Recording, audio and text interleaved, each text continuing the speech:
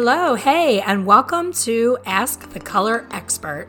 My name is Elaine Travis. I am a career hair colorist, independent educator, and author of the book, A Colorful Journey. I'm here every week sharing tips, tricks, and stories that are all things hair color. Thanks for joining me, and let's get started. This podcast is brought to you by Vish, a complete color management system designed by colorists for colorists, helping salons to eliminate waste, ensure consistent color and pricing, track inventory, and maximize profit. To learn more about Vish, simply text in all capitals, GET VISH with no space, GETVISH, to the number 44222 for more information. Hello and welcome back. In today's episode, I wanted to dive into reds. Redheads can be really scary especially for a new colorist just starting out. We tend to take the swatch charts very literally and think that by looking at the chart and choosing the shade that we want to use, that is the shade that we're going to get on our finished result. And an experienced colorist will tell you that simply is not true. So if you follow me, you know that I'm forever trying to explain that hair color is completely different than paint. Paint, the color comes out of the can or tube or whatever medium you're using, and it's the actual color that you're looking to receive is how it comes out of the tube. But in hair color, it is the reaction of the chemical in the tube to what is present on the hair. And there is no other time that this is more critical to understand than in a redhead situation, especially if it's a redhead situation where there is gray present. So whenever there is gray in the hair, it's going to react completely differently than hair that is pigmented naturally or artificially. So when you're reaching for your shade selection in a redhead, you want to consider, number one, what is present in the existing hair? Where are we trying to go and where are we coming from? So for instance, a client who has 50% gray hair present and 50% of their natural. Let's just say, to make things simple, she is a natural level 5 with 50% gray. And she points out a photograph to you of a vibrant coppery golden red shade. So if you go to your swatch book and you look at it and the shade that she chose, say it's a 6RC in the swatch chart. So if you are a color chartist instead of a color artist, you're going to think, oh, easy peasy, let me pick up a 6RC. But what is going to happen is you're going to end up with really vibrant, way too bright results at the root area because you haven't given any foundation for the gray to add that color back in that's missing from non-pigmented gray hair.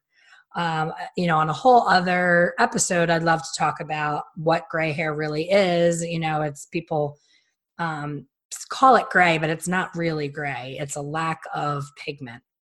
And there's so many different shades of gray. There's that pure white, there's more silvery, there's more gunmetal gray, but that's a whole other episode. So gray hair is missing some of the pigments that are necessary in order to have proper gray coverage. So most of us, I'm guessing, were taught that in covering gray, you always need to have a neutral in your formula.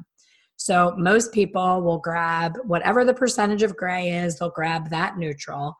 And then in order to get that bright, vibrant copper result, they then pull a vibrant, bright shade and add it into the neutral. But what happens is the neutral is taking away some of the brightness and vibrancy of the RC or, some sort of combination of a red copper or golden copper.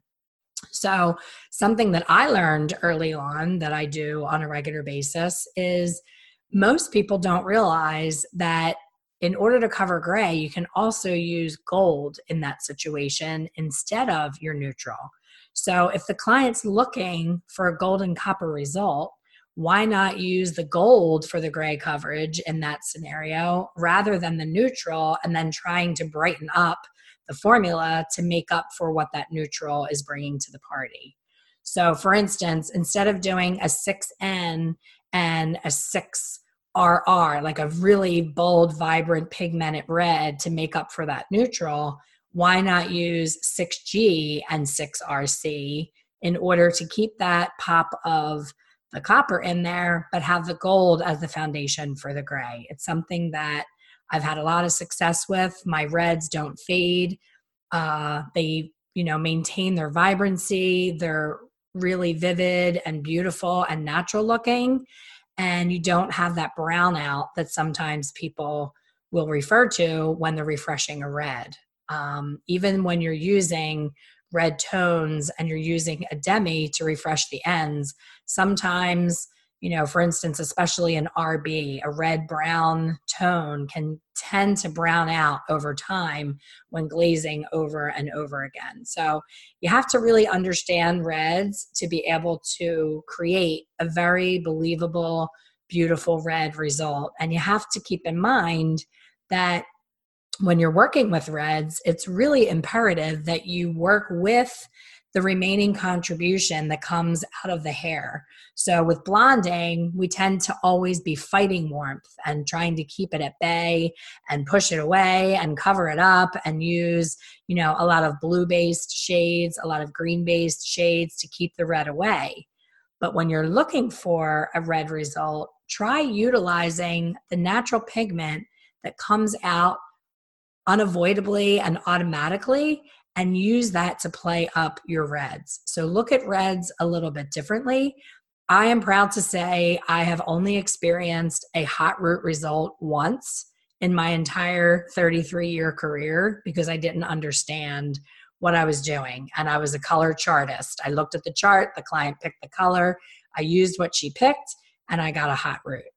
When you know better, you do better. So understanding what is involved and if there's lifting happening, for example, if you're looking for a level 6 RC and you're putting it on a level 5, you're naturally shifting some of the remaining pigment that automatically comes out. And that remaining pigment at one level of lift is going to be very warm. So you already have a lot of red coming out simply by using the G. Even if you just used a 6G on a level 5, you're going to get a warm result. But if you want to play that up and make it more bold and more coppery, you're going to use a G and a CR. If it's just a slight warm result, you can get there with just a G. So play around with your reds, utilize that gold. I hope that was a good nugget for you to understand that you don't always have to have an N or a double pigmented double N in certain lines that a lot of people lean on. If the gray isn't taking over the party, if it's 50% or less, just simply use a G, and then you only need a small amount of red at the root area to always avoid hot roots. Then your ends, you can do a more impactful red in foils to keep it, still believable but more vibrant. You can refresh it with a more vibrant shade on the ends. As long as the ends are a little bit lighter and brighter than the roots, you just don't want to have it the other way around. So hope this helps. Hope you enjoyed this episode, and I will see you on the next one. Thank you for listening to the Ask the Color Expert podcast. Please subscribe and be sure to leave a review. For more information on hair color education, please visit my website, www.expertcolorsolutions.com. See you soon.